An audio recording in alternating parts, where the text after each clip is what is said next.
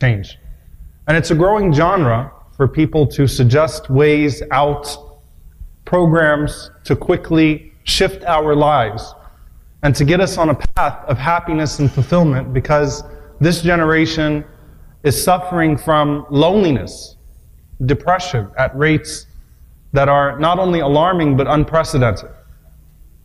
Suicide rates, isolation, all of these different things that are growing in our time, and a lot of people try to deal with that by going to Google and searching for something to quickly get them on the right path. And it's about, how do I make myself feel better? And then this notion of self-care. And sometimes self-care means, it's really just a nice way of saying that I've given too much of myself to everybody else, now I'm just going to do me. And so it's going to be a radical shift of perspective. And the way that I live my life now, I've cared too much about everybody else and no one else has reciprocated. I gave too much to life and life did not give back to me. I gave too much to my friends, but they never gave back to me that way. You know what? In my marriage, I've been the one that's been doing this, and that person has not, my spouse has not reciprocated, so forget about it. I'm just going to do this from now on, right? So self-care, when people start searching for self-care, usually it's to turn a page after burnout, and because they feel like they've given too much of themselves and now they want to turn that page.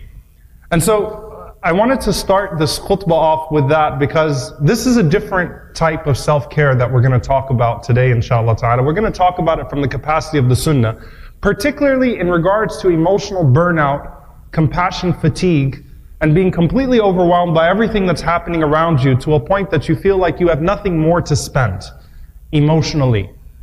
Kashmir happens.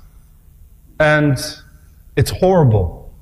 But I just got finished watching a report on Palestine the same day, Yemen the same day, and we have things happening in our border. Do I even have time to think about the kids that are coming up from Guatemala and El Salvador and Honduras that are getting put in cages and treated worse than animals just a few miles away from me? How do I even start to think about these people? I only have such a capacity when I'm thinking about the world's problems. How do I even direct that capacity? And at some point, do I just burn out? I'm no longer able to cry anymore. You know, seeing images desensitizes us. We see so many of them, but at the same time, ignoring them is not the solution. Saying I'm not going to look at them anymore because they depress me. I'm going to stop reading the news because it depresses me. You know, that has a certain amount of privilege to it that the Prophet ﷺ did not afford to us. They just say, you know, I'm going to turn my back on it because I need to feel better. I don't feel good right now. I need to enjoy my life, and these images are not helping me enjoy my life, and so I need to turn my back on it. So the idea is, how do I build capacity like the Prophet ﷺ to where I could be exposed to so much and still have much to give to all of that, or something to give to all of that, without depleting myself to where I am ineffective as a constructive person in society, and also find myself in a place where I no longer can make any significant strides in my own individual journey to Allah subhanahu wa ta'ala, and in trying to find the best of the hereafter and the best of this life in pursuit of the hereafter as well. And so you start off with the Prophet ﷺ, and there is this incredible ability of the Prophet ﷺ when you look at him, and there are so many times that you read about the Prophet ﷺ and you could actually just come away saying, well, he's a prophet. He was a prophet. That he's the prophet. The only answer is that, you know what, I can't do all that. I can't serve the ummah day and night and then come home and still repair my shoes. وَأَكُنْ فِي خِدْمَةِ أَهْلِي, the way the Prophet ﷺ was described, in the khidmah of in the service of his household when he came home. Can't do all that. I can't be Superman outside the house and be Superman inside the house.